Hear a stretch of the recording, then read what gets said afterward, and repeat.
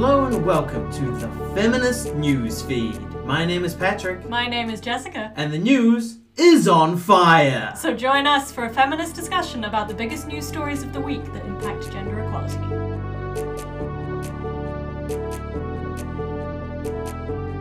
So, Jessica, did you hear that Joe Biden has nominated Ketanji Brown Jackson to become the first black woman on the Supreme Court? I did. How bloody cool is that? Very, very exciting. Oh my god. I mean, finally. From a practical perspective, if we're concerned about judgments that are positive towards the needs of groups that are typically discriminated against, Yeah.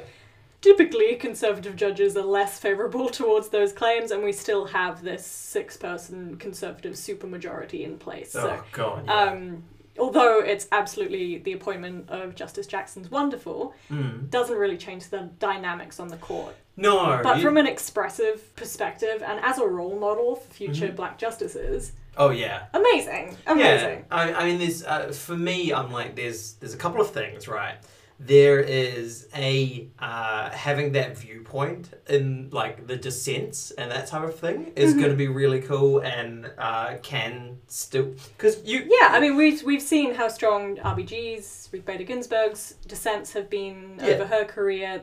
Sometimes a really powerful dissent can be just that, can be really, really powerful. Yeah, exactly. So yeah, huge hopes for Justice Jackson. And the other thing is that we will likely see, well, wishful thinking really, but it could be a matter that like seeing an amazing, qualified, Harvard Law graduate black woman on the highest court shows that a pure quote-unquote meritocracy isn't really a sort of what it claims to be. Do you know what I mean? Like, sure. Because she, the only candidates that were considered were black women is an example of how looking for that diversity, you still find completely qualified and amazing candidates. Oh, absolutely, yeah. And exactly. also, I guess it shows the problematic aspect of any reliance on meritocracy is that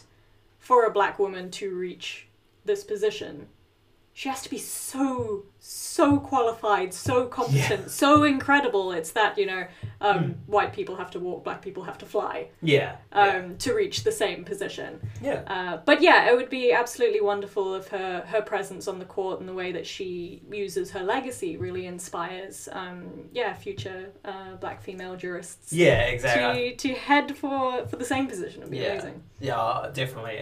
This, representation can never be minimized, Absolutely. Like it's easy to say, oh, representation doesn't guarantee you anything, and that's true. You can get a woman into a male-dominated place, and she can still reflect male norms. So she can still definitely kind of use the dominant norms against other women. So it's like it's not just getting women into places. You kind of need good women in these places, you know what I mean? You need women who are going to try and use their legacy positively. The hope is that Justice Jackson will be absolutely that. Yeah, and I mean, just a little about her background. She, as I said, went to Harvard. Mm-hmm. She worked as a public defender, which is unusual. Huge. Yeah. Yeah, very unusual. The first time, I think, public defender has been on the court. The makeup of the bench is not typically defense friendly. Yeah, and she served as the vice chair on the US Sentencing Commission, where she was focusing on reducing sentencing disparities. Awesome. Yeah. Some really interesting background. Definitely. Bit different. Yeah, and she's like of the short list that Biden had, she was seen as the most progressive of his top 3 or 4. It's exciting. Which is, it's amazing. Exciting. Yeah, really cool. Yeah, in a bleak period. This is lovely. You started with some good news. Yeah, I did. I'm thrilled. But you said bleak period, so maybe that would be a Time good to segue the bleak into period. the bleak period. Where we have the live updates still on the screen because we can't tear our eyes away from the war in Ukraine. Yes. That is currently ongoing, and by the time this even comes out, there will be new developments. And so we can't really give you up-to-date news on it, but I did want to use it as sort of a jumping off point to talk about, and I know you've done a lot of work on this, the outcomes of women and children in sort of war, you know. Yeah. When war comes to town. Yes, who unfortunately suffers the most. Yeah. And it's always reflected in armed conflict that civilians tend to suffer the most. There's been, as armed conflicts have expanded over the last few decades, and specifically, quote, civil wars have become more common, civilians are, yes, caught in military operations so much more. And particularly, women really suffer whenever there's an influx of arms into a country. And so that's not only, you know, being victimized by armed forces, but that's also the fact that intimate partner violence will get worse when you provide people in a country with guns. Yeah. Yeah.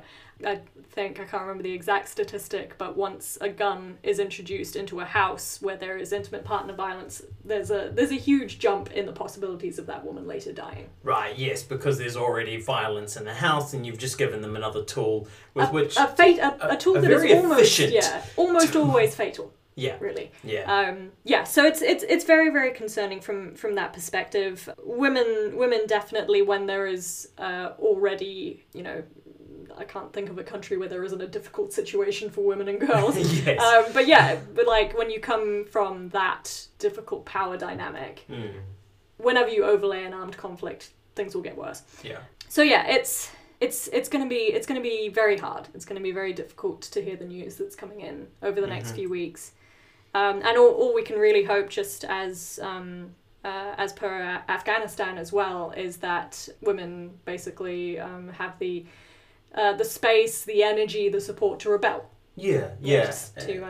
And I mean, hopefully this ends very quickly, but it will be important to keep an eye on the situation, I think both in Ukraine and Russia, for women going forward, because as you say, you know, arms come in, you know, Ukraine is arming a lot of civilians in order to, you know, bolster its defense forces, and, you know, then what happens after everybody starts coming back. All these, start of armed conflict, through armed conflict, and outcomes if they ever reach a peace settlement. Yeah. It's all high risk, unfortunately. And yeah, it's why it's so important to take intersectional approaches to outcomes of armed conflict. So not just looking like, what were the outcomes for civilians, but specifically, what were the outcomes for disabled civilians, female civilians, gender diverse civilians?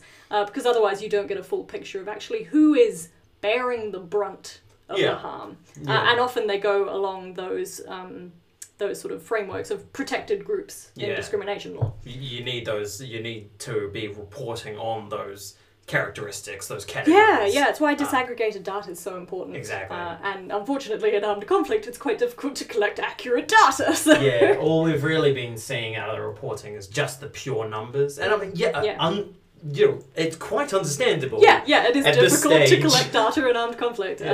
But yeah. We're hoping that they're collecting the data behind the scenes and they're just, you know, do you know what I mean? Like, they don't necessarily need to report on it now because they're in the middle of a war still. Yes, but it is very important for research on armed conflict to highlight particular harms to protected groups, absolutely. Yeah, and I mean, we're going to keep an eye on what's going on and all the reports coming out and anything that is gender specific. And hopefully we'll be able to talk on that more in the coming episodes. And alongside, or hopefully there'll be nothing to talk about. Everything will be fine again. I mean, we have to remember, of course, that alongside this, the pandemic continues, much as, you know, some people wish it was over. Yeah, I can definitely. I haven't seen a lot of talk about the pandemic in Ukraine at the moment. No, yes. I was really worried about that. It typically happens that if one awful thing is new, the other awful thing tends to become slightly less important in your thoughts, and that makes sense. But yeah, when we look at these huge, you know, world-changing disasters, whether man-made or something like the pandemic, which of course has some human action involved in it as well. Yes, the continued spread. Yes, the continued spread, and also some questionable policies. It is important to note how these at-risk groups are impacted, and we've already put out quite a few articles on our website, She's Right, about how the pandemic, due to the role that women play in caring, and how this is, a disaster that focuses very much on the healthcare front line, that women have, even if they have less severe health outcomes, there is such a huge burden in caring, loss of jobs, etc., that has really fallen during the pandemic. Yeah, definitely. Comparisons between global disasters. Oh my god, this podcast is amazing. This podcast is depressing. Let's talk about something happier. Yeah, okay, that sounds good. Did you hear that in New Zealand there was a massive victory for the LGBTQIA plus community because they had the New Zealand government has passed a law banning conversion therapy. I did, and it made me miss New Zealand. Yeah, I know, Dear right? listeners, we are originally from New Zealand. Yes. Do you want to give a quick, what is conversion therapy? Yeah. So conversion therapy takes a lot of forms, but basically the idea is different mechanisms, treatments, in air quotes, to dissuade someone from feeling or exploring their sexual orientation. Ultimately, there is every possibility that you can class a lot of conversion therapy as being inhuman treatment. Yeah. They take, as I said, they take a lot of forms. Back in the bad old days, this could be electric shock therapy, a lot of dissuasion therapies. I hate using the word therapy. Yeah, But you get at a high level, it's doing anything you can to try to get gay people to not be gay. Not be gay, yeah, or people with a gender dysphoria. Anyone with a gender identity that differs from the norm to just stop doing that. But in the most harmful ways, and people can feel those harms for the rest of their lives. Oh, absolutely, yeah, it's awful. So this specific legislation makes it a criminal offence to attempt to change or suppress a person's sexual orientation or gender identity through the harmful therapy practices. However, this doesn't include conversions at home among families. And unfortunately, that's often where the greatest danger lies. Yeah, so this is basically going to make it illegal to run a conversion therapy clinic, but not illegal to, almost emotionally abuse, especially children and family members. Yeah, and there's a deeper question as well whether criminalisation is going to have much effect whatsoever. Specifically, if people's desire to change their kids in this way is, a belief that's really fundamental to them. Yeah. Criminalisation isn't necessarily going to deter them at all. And so you'd want, I haven't read the legislation, so I'm not sure, but you'd want some sort of awareness-raising campaign or outreach to communities that might be particularly at risk of this, to educate people about why because I think fundamentally most people love their kids. Yeah. And a lot of it is based in love, but their beliefs are so skewed that they love their children so much that they're trying to, save them. Maybe, yeah. This thing. Yeah, and every case is different, and I'm sure there are, a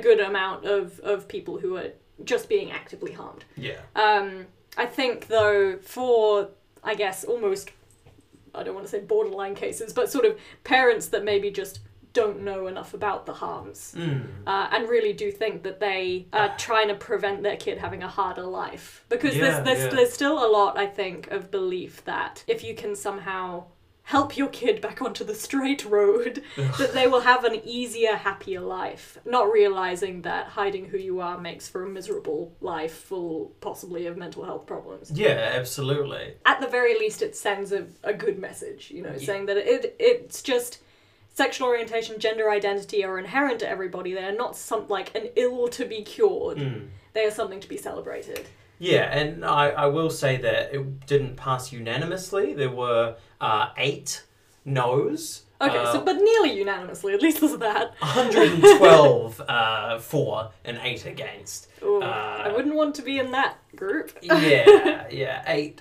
National Party members who I wouldn't want them representing my community, is what I'm saying. So, moving from an amazing victory in New Zealand to a lesser victory, more of a sadder topic, if you will allow me, Jessica. I will survive. It's still good news, though. In its way. So a man whose name I will not use has pleaded guilty to the murder of Sabina Nessa.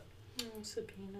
Yeah, so for those listeners who aren't up on the story, Sabina was found dead in Cato Park in southeast London on the 18th of September 2021. It was a day after she left her home to meet a friend in a nearby bar.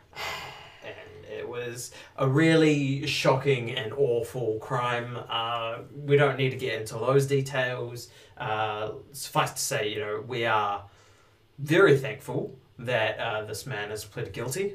Yeah, I mean, again, nothing's going to bring her back, No. and I'm so very tired of people saying that they're shocked. Oh, That sort God. of thing. Yeah. It happens so often, Mhm. and if a woman can't even be safe just walking a few minutes in public, like Yeah. what are we really coming to? If you sort of disengaged from the way society treats women and thought about the fact that there is a group of people in society that basically can't be in public, can't be outside of their homes without risking being raped and murdered. Yeah. Like, how would we take that? That's, yeah. And yet it's so normalized that you ask someone to walk you home and, you text your friends, you're on the phone with your boyfriend. It's when you actually think about how restricted we are, it's horrifying. It's truly horrifying. And the best that can be said for this piece of news is that at least her family don't have to go through a trial. Yeah. Because it can be so awful. yeah, and particularly, unfortunately, because sexism is so rampant even in the legal system, it's often that the woman who has been killed is on trial as well, if not instead of. Yeah. And that's a huge concern, thinking back to the Grace Mullane trial that we published some articles on She's Right a few years ago. The victim blaming that just was constant in that trial. I'm sure scarred her family. Definitely, terribly. yeah. So yeah, at the very least, Sabina's family have been spared that. But good God, what does it take for this to stop? I know. They did mention that they were disappointed that they wouldn't be able to find out what his motivation was, but it seems like when you look into it, there wasn't motivation other than, just pure misogyny. Seeing women as disposable. Yeah, he had a history of domestic violence, including he had a former partner gave testimony to the prosecution. Is that what you call it? Testimony to the prosecution? Interviewed by the prosecution, gave them details? Yeah. Okay, cool. Was it in court or not? No. Oh, then interviewed. Interview. Yeah. So, in an interview with the prosecution, Yeah. a former partner said that he had attempted or physically threatened to strangle her at least 2 times. Yeah, and we know how strangulation, non-fatal strangulation, is such a strong indicator that person is going to go on to kill someone in the future. Exactly. Right? It's such a strong warning sign, and that's why strangulation has, became its own offence in New Zealand, recognising that connection between a femicide and a non-fatal strangulation in the past. Yeah. Well, the prosecution has asked for a minimum sentence of 30 years. Gosh, that's given the nature of the crime. significant. Yeah. And, we have our reservations as to imprisonment, of course.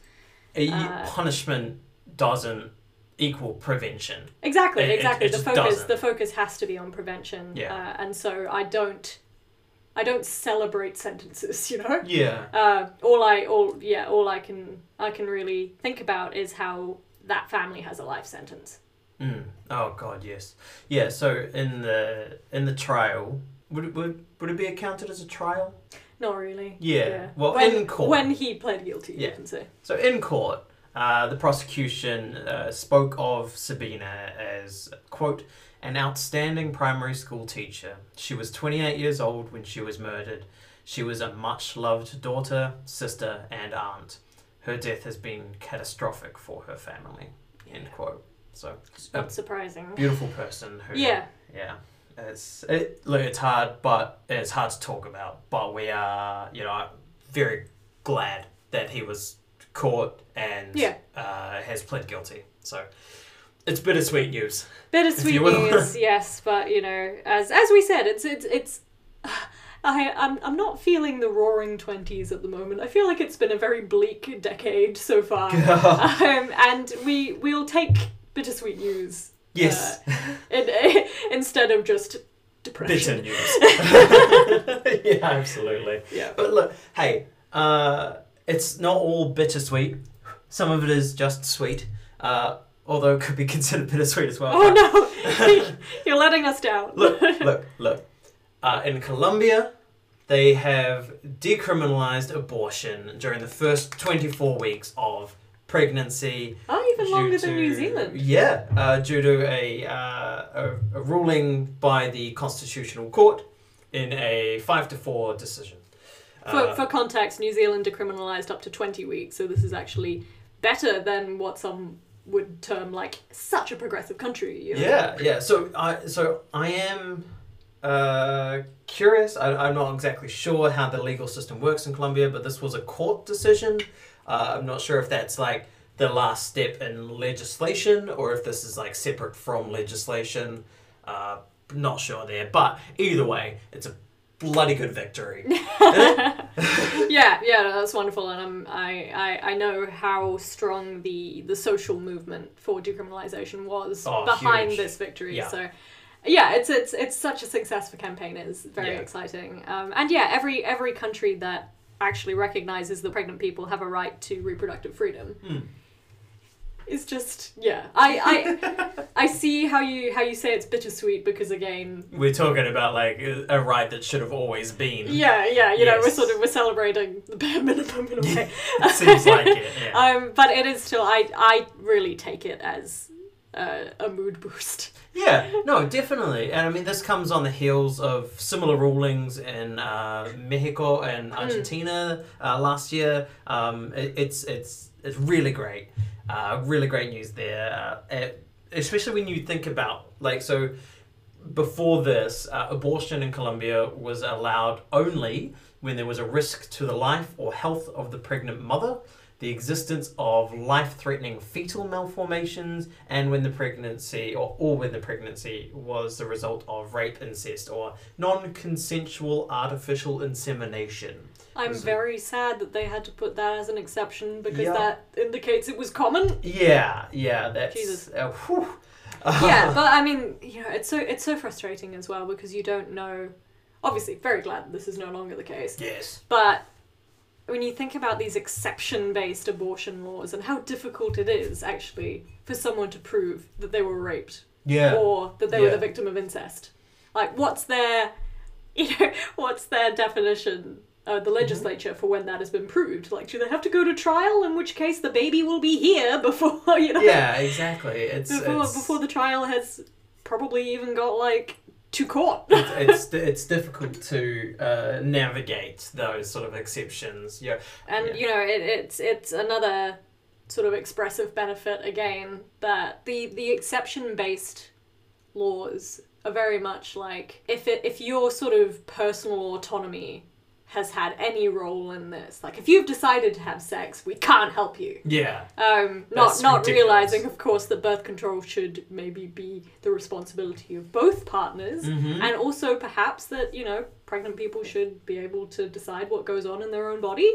Yeah, and I mean, Colombia is obviously a very, very Catholic country, and so a lot of these types of laws do stem from, the rhetoric of, no sex before marriage and that type of thing. Sure, but also like very quote progressive countries have had similar laws, so it's definitely it's a wide problem of sexual morality, which is it's good to see.